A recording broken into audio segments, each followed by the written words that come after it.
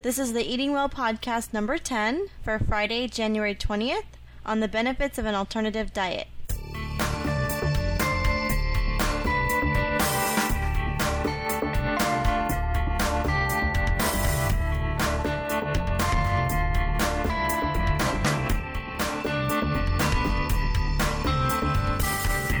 I'm Michelle. I'm Steve. Welcome to our show. Thanks for listening. The intro music is Groove It by Dennis Kitchen, part of the PodSafe Music Network, available at music.podshow.com. You can send us an email at eating.well@gmail.com. Our website is eatingwellpodcast.blogspot.com. And on our website, we have plenty of little quick links to subscribe with iTunes, with Podnova, and you can vote for us on Podcast Alley, my Yahoo Music page. It's really simple. And today, at the end of the show, we're going to address some of the listener questions that have been coming in. We have been answering questions in the show, and it seems like it's just going to be an easier way to do it.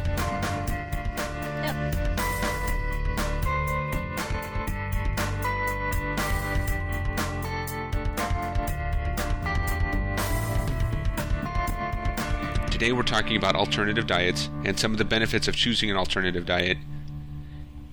And there's lots of different kinds of alternative diets. We're talking not about the standard American diet or the SAD diet. Yeah, we started to call this show vegetarian eating or something related to vegetarianism, but there really are so many different types of diet out there these days. So we want to just call it the benefits of an alternative diet because we don't want to focus so much on what you want to take away from the standard American diet, although when you do choose to be healthier, you're going to have to make some substitutions or eliminate some foods. At least choose them in moderation. But as Steve's referring to the standard American diet, that's not going to yield the health benefits that we're looking for. So we're looking for something that's more of a minimal, a simple plan with much healthier options. Well, one of the things that choosing one of these alternative diets does is it cuts out a lot of choices. And that may seem like a bad thing if you really appreciate having lots of choices available, but you're eliminating some of the most unhealthy choices from the list. And that makes choosing what to eat a lot easier because the list of options is so much smaller. It's easier choices, less decision anxiety. Right.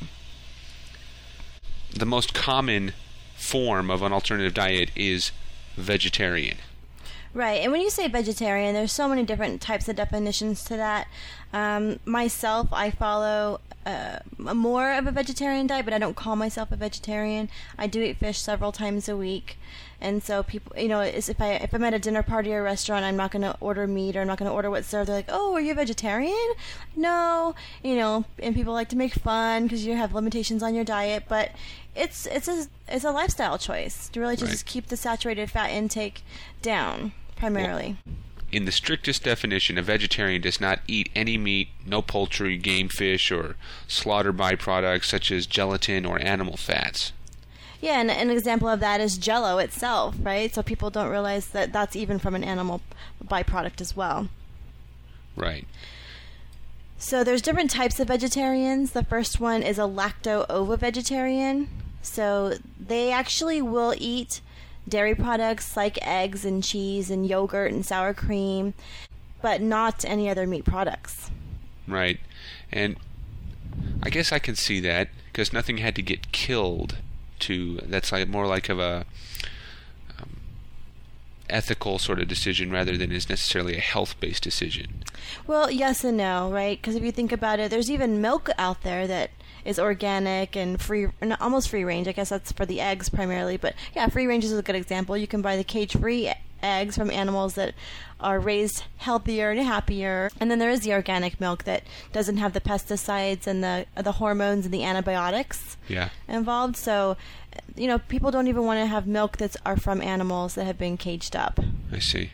Yeah, well, again, I'd have to say that's like an ethical decision. You don't want to be contributing to that ethically. I'm just not with that at all. So yeah, I am. Hate me if you're gonna. That's fine. I'm doing what I'm doing. I just figure, we don't need to put any unnecessary antibiotics or hormones in our bodies that we don't need.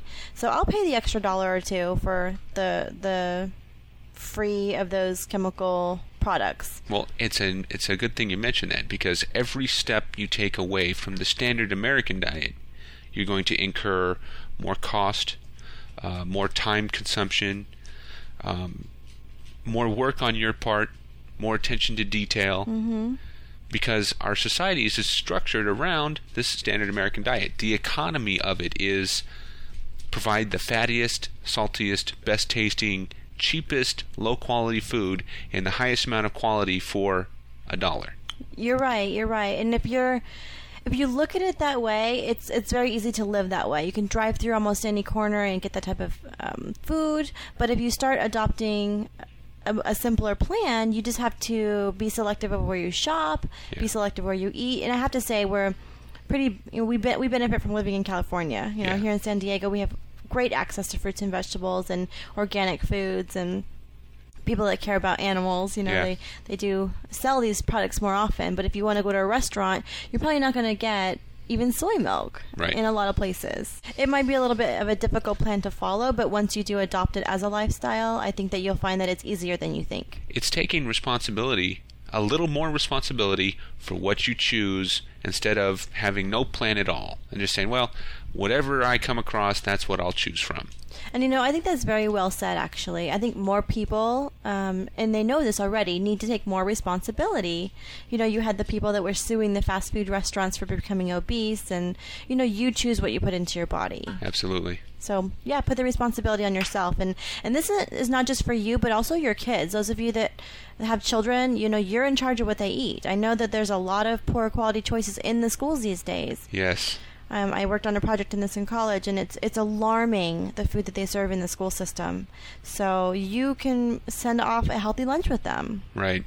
And it's important to try and teach them how to make these decisions, how to identify good and poor choices, because they're getting inundated with media telling them, suggesting what to choose. And they're throwing money at it, too. I mean, you have the soda companies giving money to have soda machines in the schools. You have the fast food chains in the schools. Recently here in California, they have a Starbucks in the school now. Yeah. So on one hand, you see some school districts waking up and saying, look, no more soda machines on campus, and they lose money for that. Right. And other school districts are saying, look, we need the money so bad, we're going to do it. We're going to put the, fast food chain foods on our lunch menus, and so forth.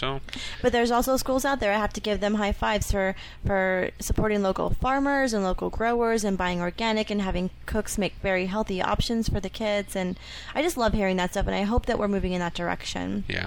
So the next one on our list that we want to talk about is very similar to the previous, and that's the lacto-vegetarian. So they do eat dairy products, but just not eggs. So no meat, no eggs, but they will use the milk type product to make cheese or yogurt, and use those products, and that would be okay. Right. You still get ice cream. So basically, you're someone who wants to support the environment and not eat meat, but you gotta have cheese and you gotta have ice cream. Right. And this is one I have heard of before, because to be honest with you, aside from vegetarian, the other two I hadn't heard of. Vegan, I am aware of. This is someone that does not eat dairy products, no eggs, or any other animal product. Right. They're really just willing to forego all animal byproducts in every form. And typically a vegan will also not wear leather. Right. Not wear leather shoes, not wear leather clothing, not wear any type of anything from animals as well. They're trying to separate themselves from any sort of animal commercialization or consumption. Yeah. So I understand that as well. That's not what I choose to do. But there are others. I mean, you might have heard of vegan, you might have heard of the others, but this is one I did not know existed in any form or fashion, or any form.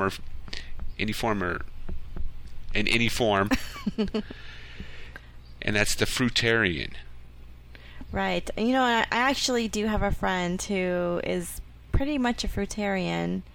So this person really just... A fruitarian is often referred to as a person who follows a raw diet. They won't cook anything over 180 degrees, right? And the body really does thrive well, and it's kind of going towards a macrobiotic diet, which is also very extreme. But the fruitarian, they just don't like processed foods at all. Cooked foods are rarely eaten. They mostly will eat just raw fruit, grains, and nuts. And, you can't kill a plant as a fruitarian. You can only pick them off the ground or take them from the plant without harming the plant.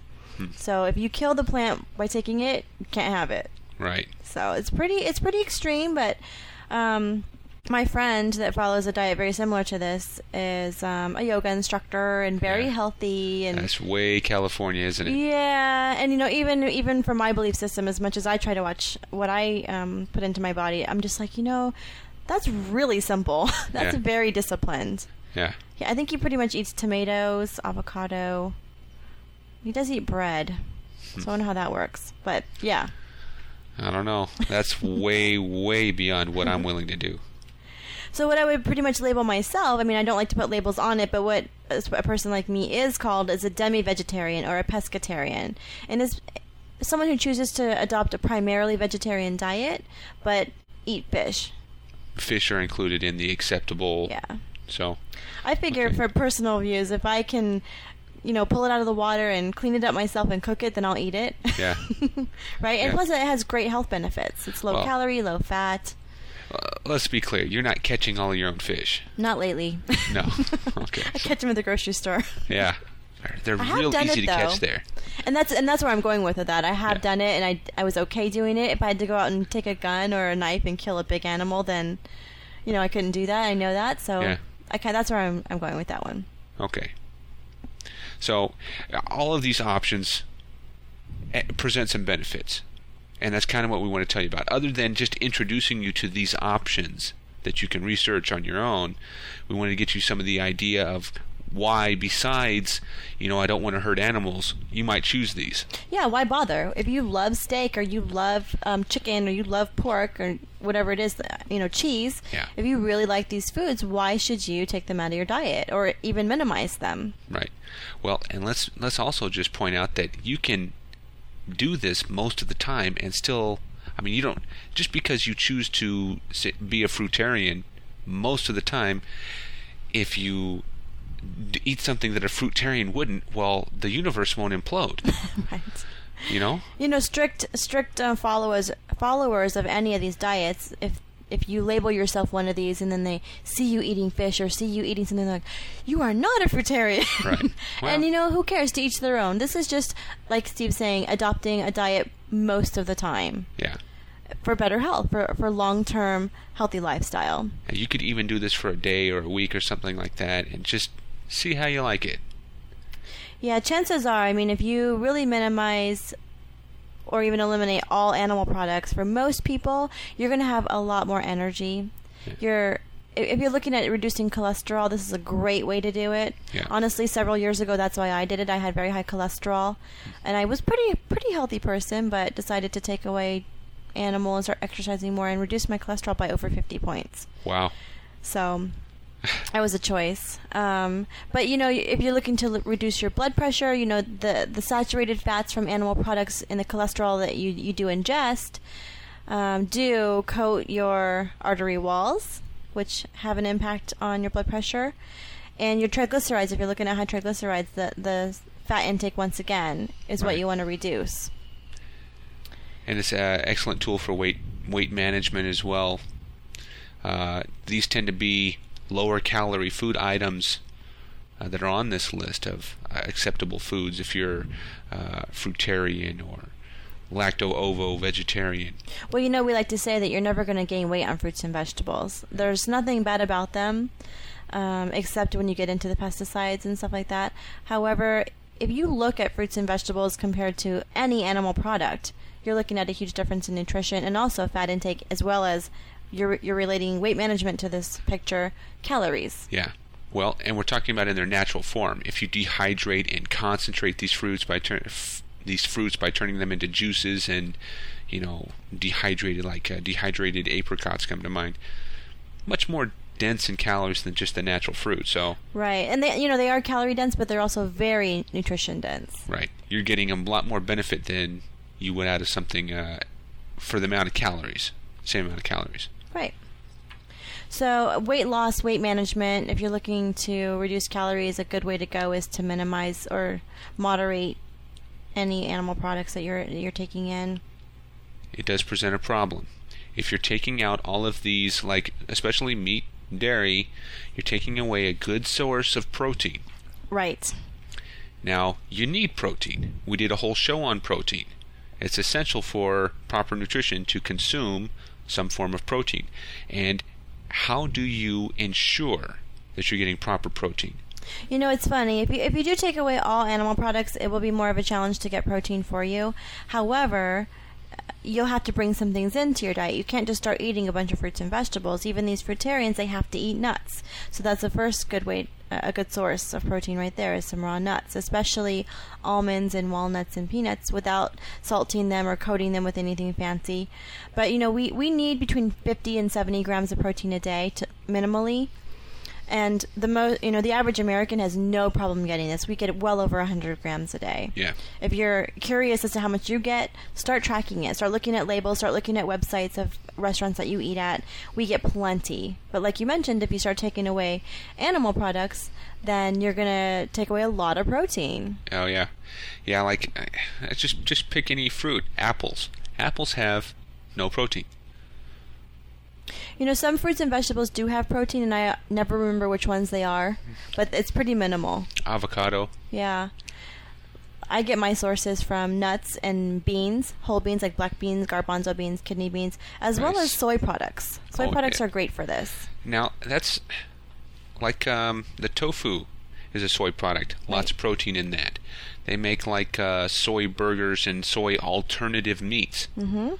And those are loaded with protein. They are loaded with protein. You have to keep in mind they're processed soybeans. So if you're looking to stay away from processed things, you might want to just eat the whole soybean. Yeah. But if you're interested in really learning a lot about this, you'll want to listen to our previous podcast about proteins because it's pretty thorough. And choosing these alternative diets does not ensure better health. You're right. I was always alarmed when I was going to school in San Francisco to meet people and see that they were pretty unhealthy or overweight, and then learn that they were a vegan or a vegetarian. And I was just like, really? Because you kind of think, usually I do at least, that someone that follows that kind of a diet would be healthier. But then I would see they're eating a lot of chocolate or candy or potato chips or French fries. Like you don't necessarily follow a healthy diet, right, to follow a vegetarian diet. Right. You might get candy, for example. Lots of candies are, you can really mess it up with a vegetarian diet. Sure. Okay. So, aside from the animal products, part of an alternative diet might be avoiding some of the other things like artificial colors in foods. This is a big one for me as well. I tend to shop at a store here that doesn't sell things with artificial colors or preservatives or hormones or pesticides. But it's a really hard thing to do. I mean, if you eat candies, any kind of commercial candies for the most part that are colorful, you're going to get these agents. So there's lots of studies out there that say they relate to cancer, and we're eating them and we're alive, but we're also very unhealthy. So you have a choice. You decide what you're going to put in your body. Yeah. And it's not to say that you should go on some extreme end of the spectrum here and eliminate everything with, red dye number 40. Yeah. But pay attention. Be aware. Read labels. Yeah. Now in order to do any of this, you're going to have some label reading skills. Absolutely. So along with this, we have some recommended reading. So the first one is a magazine that I read that I really like. It's called Eating Well. And Steve informed me today that Dr. Weil is associated with it, and I didn't realize that because it's also one of our websites on our list for this podcast, which is www.drweil.com, and it's WEIL. And he's just wonderful for any kind of food tips, especially healthy recipes, vegetarian or not, but using whole foods and just keeping health in mind overall. Yeah. And then my girlfriend works for an organization that we have posted on our website as well, which we really like, which is www.meatlessmonday.com. Right. And I think it's just important to point out that we're not associated with Dr. Weil. Right. We're not part of the Eating Well magazine at all. That's not us. We're not trying to be them. Yeah, good that you're pointing that out. Yeah. So yeah, we like to point out that we want to eat well. Right. It's just a nice coincidence that they're on the same wavelength as we are. Yeah, yeah. We got a few listener questions. And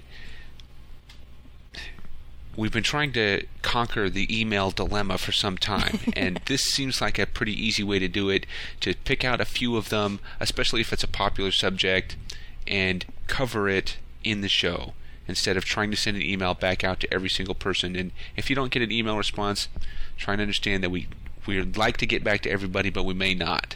We're actually getting quite a few listeners, and we really do appreciate the support and the good feedback, as well as the questions. So keep them coming, and just know that if you're not responded to right away, you're probably one of many that had a very similar question, and we'll probably create a podcast just around that.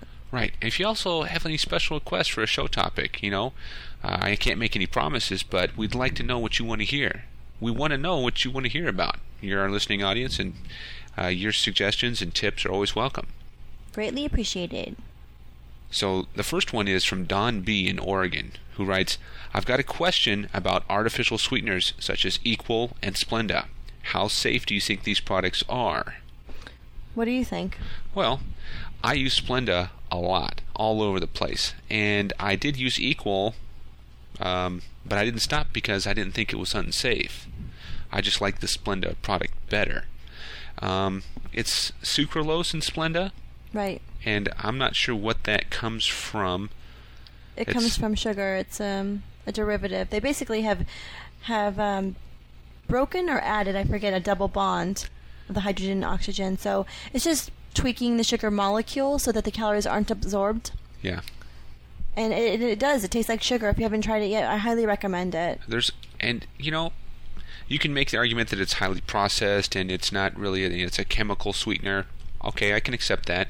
There are natural, non-chemical sweeteners like stevia. Right. And if you haven't tried stevia, and I'm not sure how that's spelled, it's not something I use, but I know it is extremely sweet. Right. It's something like 5 or 6 times sweeter than sugar. Yeah, and it comes in a liquid form or a tablet form. You can just add it to your drink, a little drop, and it's Stevia, stevia. Okay. So you're probably not going to find it at the grocery store either. You're going to have to look for it. Yeah, more of a natural food store, Yeah. a whole food store. I've seen it packaged now like in a regular sugar packet also. Really? Yeah. It's granulated, and you can better control. It's very powerful. Like I said, it's very, very sweet. Yeah. So if you're trying to add it to your coffee, you may not want to add but just a few granules of the stuff. It's going to make a big impact. And I'm kind of on the same wavelength as Steve as far as the Equal and the Sweet and Low, the blue ones and the pink ones out there. They are clearly artificial sweeteners, the aspartame and the saccharin. I don't prefer those tastes at all. And personally, I'm very aspartame sensitive, so I won't use that product at all. But the Splenda just seems to taste good. Yeah. All 3 of these products, from all the studies, and I've read actually numerous studies on all 3 of these sweeteners, are all saying that these are safe. They have been tested and used in Europe for a long time, as well as the U.S. And this is a common question I get from patients at my regular job. And the saccharin, you'd have to drink the equivalent of like 800 cans of soda, and it's not even you. It's like a very small lab rat drinking 800 cans of soda in one day to possibly maybe get an ulcer or not an ulcer. What is it? A tumor. A tumor. So, as far as the studies show, it's safe. Yeah. It's just a matter of taste and preference at this point, I believe. Yeah. Well, I mean, my personal recommendation would be to try Splenda and try Stevia and see what you like. More and more beverages, like we've mentioned the Diet Right in our hydration podcast, it's got Splenda in it as the sweetener. And more and more major label beverage producers are using Splenda to sweeten their products, like 7-Up just switched, and Diet Coke has a version of their product out that's blended in. They're switching over. And I do want to say that it's best not to use any of these products. Sure. Clearly, they're all not needed. They're not needed nutrition. So if you can do without any of them, that's even better. But if you're going to need and use something to sweeten any food or beverage, I would say go with something without calories. Yeah. Especially if you're looking at weight loss and weight management, which most of us are. Yeah. Our next question is Charles W. from Colorado. Wants to know about proper nutrition. He says, my diet from my physician is 1,800 calories a day. I also have started a regular exercise routine. I have lost 12 pounds in little under 2 weeks. Congratulations on that. Yeah. I'm adjusting still to the diet, but I feel that I'm not getting the nutrition that I may need. I keep a daily food log that tracks what I eat. Good choice. How can I become a little more secure in learning how to balance my diet? You know, I have a very simple answer for this. I don't know your age or your height or your current weight, but for the most part, if you're on 1,800 calories a day and losing weight, you're looking to lose some more. Yeah. So if you're going to be getting at least 60 grams of protein a day, which should be at least 6 ounces, right? Deck of cards is 3 ounces, so 2 decks of cards. That's very simple to get in any form. Right. 5 servings minimally of vegetables and fruit, and then 3 servings of dairy. Okay, yogurt, milk, cottage cheese. Right. That's going to give you at least 1,200 calories a day, and that would be a balanced, whole, complete nutrition. So you can afford to have extra fruits and vegetables, extra protein, extra dairy, and then even the option to add in some whole grains. So if you wanted to use some whole grain crackers or some brown rice, look at labels like Steve was mentioning earlier. This is very simple to do. I could sit here all day, we could sit here all day and tell you, don't eat this, don't eat that, but to ensure adequate nutrition, that's all you need. Right. And add some variety. I like the color system. If you're eating fruits and vegetables, have a variety of colors, and you should cover all your bases. Yeah, that's a really good tip, actually. You don't want to have just all yellow squash and yellow bananas and yellow whatever. Right. You need some red and some green and some purple, some blue, and the more colors you have, the more antioxidants and phytochemicals and macronutrients you're actually getting. Yeah. So that's just an easy way to do it, is to use the color system. Yeah, I totally agree. Good question. Chad K. writes, I was wondering what the two of you think about the free nutritional tools at www.mypyramidtracker.gov.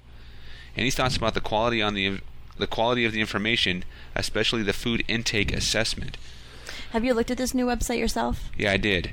And, it's definitely a tool for people that aren't doing much already. For myself, it wasn't quite appropriate. I've got a very elaborate tracking system, and I'm keeping track of all sorts of different things. And my food log I keep on my PDA, and I'm always adjusting, and so it wasn't quite appropriate for me. I also use some foods that are not listed in its database. So there wasn't, at least when I looked at it, there wasn't a means to add your own foods. But the suggestions it made were really appropriate. When I see the food I'm talking about is a shake, and it's a dairy-based shake. And so when I put in what I did eat for the day, it said, well, you did put in dairy in, so maybe you should try that. Add some cheese or add some whatever. And it's like, oh, well. It did say that there was no dairy in there. So I would say, if you're not doing anything, that's definitely a tool to start using, because it does work. It is accurate, and it's well thought out. Well, it's good to hear that you actually tried out the assessment tools, because I know this was a big story in the news. This is the government-funded pyramid eating plan, which I have to say I'm always a little leery of when it comes down to government funding of this type of information, because it's usually supported by the Dairy Council. Right. Yeah. But this website, it's very fun, it's user-friendly, but another thing I noticed is there's a lot of information. You can sit in front of the computer for a long time navigating this website. Yeah.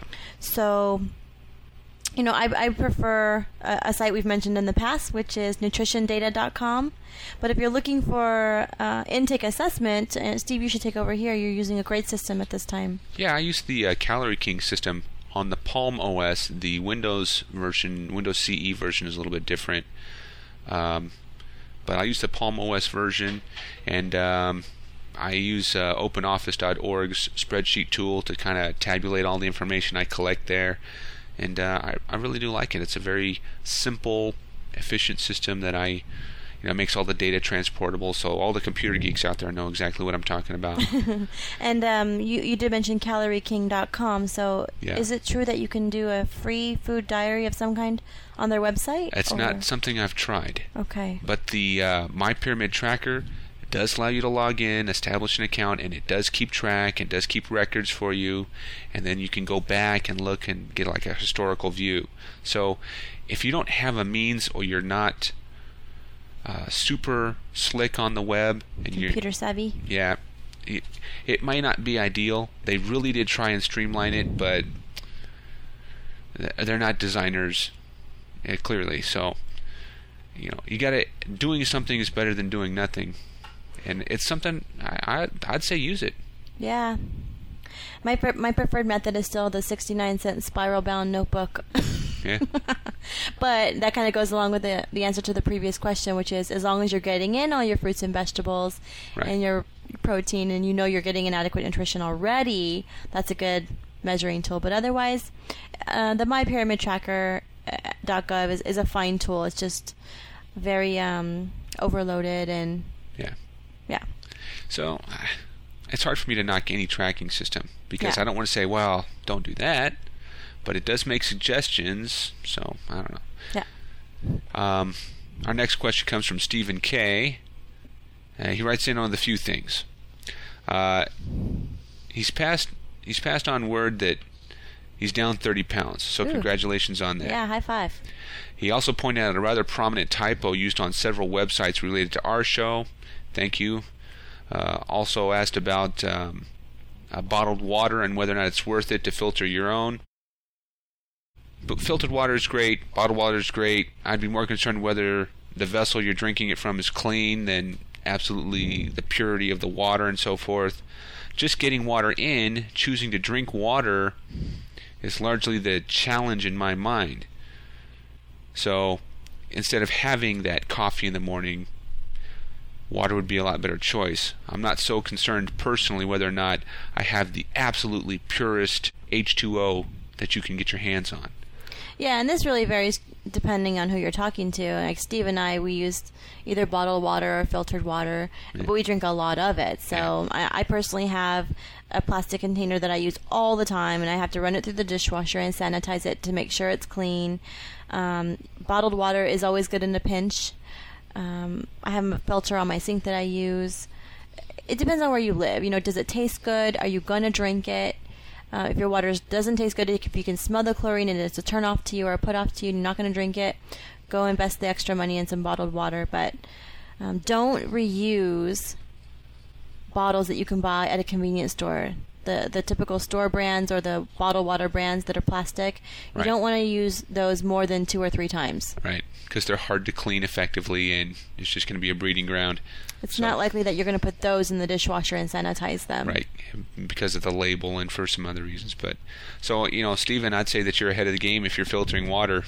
Drink the water you think tastes best, because you're more likely to drink it. Yep. And he also says that he's lifting weights to build strength, and he wants to know at what point, if ever, should he be increasing protein intake for the sake of muscle building.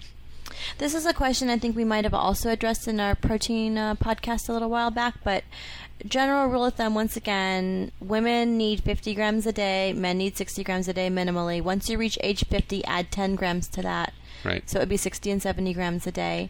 If you're lifting weights and, if you're a hardcore weight trainer, muscle builder, you're going to need a lot more.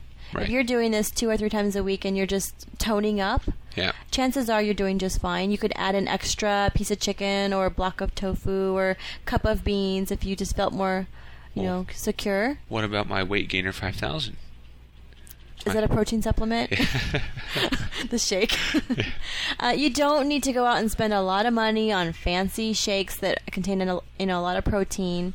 It's very easy to get on your own, and don't go crazy eating tons of it because you're weightlifting. That you're really just essentially tearing and repairing and rebuilding muscles, which is pretty minimal. It takes about 6 weeks to build a pound of muscle up. So don't go crazy adding in tons of protein is the bottom line. Yeah. Chances are you're probably already getting enough. Do we have another one? Yeah, we have one more. I just printed it today. This is from DS in Long Island. And I kind of want to read some background to her email because I think it's helpful. She says, I've been researching hypoglycemia, and all the sources I've found on it so far talk about only the ways in which it affects people with diabetes. I don't have diabetes. I'm just a young person with a speedy metabolism, which for years gave me a blank check to eat whatever I wanted. I find my blood sugar crashing a lot, and I become an absolute wreck. I feel like I read somewhere a while ago that it's the constant spikes and crashes in blood sugar that can lead an individual to get diabetes later on. Do you have any advice on how to manage my blood sugar better? I keep apples and oranges around as snacks, but they always leave me feeling hungry. It seems to me that a lot of the time when I eat fibrous foods, I'm still hungry, and the only way I ever feel full is if I eat 1,000,000 pounds of food. Bottom line, our question is, do you have any tips for a vegetarian, non-diabetic, hypoglycemic to manage her blood sugar for the promotion of long-term health? This is an excellent question, by the way. The first thing I want to address is that I wouldn't promote anyone out there the desire to feel full. We want to feel satisfied all day long. Feeling hungry gets you in trouble. Feeling full, we know what that feels like. Right. Energy drain, lethargy, it's not what we're looking for. Satisfied is key. Yeah. This situation actually hits kind of close to home because my previous boyfriend was hypoglycemic, and this was a regular occurrence that we encountered. And so what happens is you take in simple sugars, simple carbs, white rice, white bread, white pasta, candy, pastries, biscuits, the things that we eat often in the standard American diet. And it causes your pancreas to excrete extra amounts of insulin, which causes the glucose to come back down, which causes the crash that you're explaining here. And then you feel hungry again, whether or not you need to eat or not. So even though you may have just eaten about 20 minutes ago, and you know that you have food in your belly, you're not feeling hungry, you associate your characteristics such as sweaty palms and blurred vision, like, oh, my glucose must be low, or I need to get fuel in my body, I'm hungry. But you're not necessarily hungry. Yeah. It's a good time to mention there that if you are eating and you realize that you're full, you've probably overeaten. Yes, if you're in the middle of eating any food or meal and you're feeling full, you've gone past the point of being full. In 10-15 minutes, you're going to be pretty uncomfortable, actually. Yeah. So to give a better answer to this question, it's a pretty simple answer, actually. You mentioned that you like to have on hand apples and oranges, which is great, but that sugar alone will cause your spike and crash like you were mentioning. So what you'll want to do is add protein. Every time you're eating something, you want to add a little bit of fat and a little bit of protein as well. Right, okay? And that can be nuts, maybe a little piece of string cheese, something like that. Mm-hmm. And so you're mentioning cheese and nuts, which are great nutrition, but you also want to keep in mind portion size. So you don't want to just pull out a can of nuts or a bag of nuts and start taking handfuls of them, because then you get into the weight issue. So some almonds, some walnuts, some peanuts, some string cheese. I know you mentioned that you're vegetarian, so if you're not using cheese products, that would be something to avoid. But any protein choice that you're incorporating into your diet plan would be just fine. Right, and you can do a little portion control ahead of the time and improve your environmental control. If you portion it up ahead of the time and you're keeping it with your fruits and vegetables, you won't have to make a decision on the spot, because, I don't know, for me, having a whole can of or bag of nuts open because I know I need to eat them is just an invitation to eat more than I really need. Right. So, you can find some very portable things, like the nuts we were mentioning, some granola, some whole grain crackers, a whole grain bagel even. Oh, I wonder, like a little trail mix wouldn't improve things a little bit. Trail mix could be fine as long as it wasn't the ones full of the M&M type candies. Yeah, and sugar. chocolate chips, right? Right. Make your own. So you do want to find something that's high quality, a lean protein, a whole grain, Right. and combine that with your fruit, and do this all throughout the day. Anytime you have a meal, you want to have some amount of fat and some amount of protein, as well as the carbohydrate, good or bad. And check your water intake. A real good way to overcome the sensation of being hungry is to just increase your water intake a little bit. Yeah, you're mentioning that you don't feel full and you have to feel like you have to eat a large volume of food. Well, start having a full glass of water or a cup of tea with each meal as well. So once again, another great question. I hope that you mentioned that you don't want to become diabetic, and I don't blame you. I mean, that's not a disease anybody wants to have. So I'm glad that you're really combating this and confronting it early on. Yeah. Good job. So thanks for listening to the show. Again, our website is eatingwellpodcast.blogspot.com. And on the website, we've got all sorts of links to things we talked about on the show. And on the right side, there's an archive section and quick links to if you want to subscribe to the show and if you want to vote for us on Podcast Alley and all sorts of other things that just make it a little bit easier for everyone else. That's be it. well. Yeah, be well.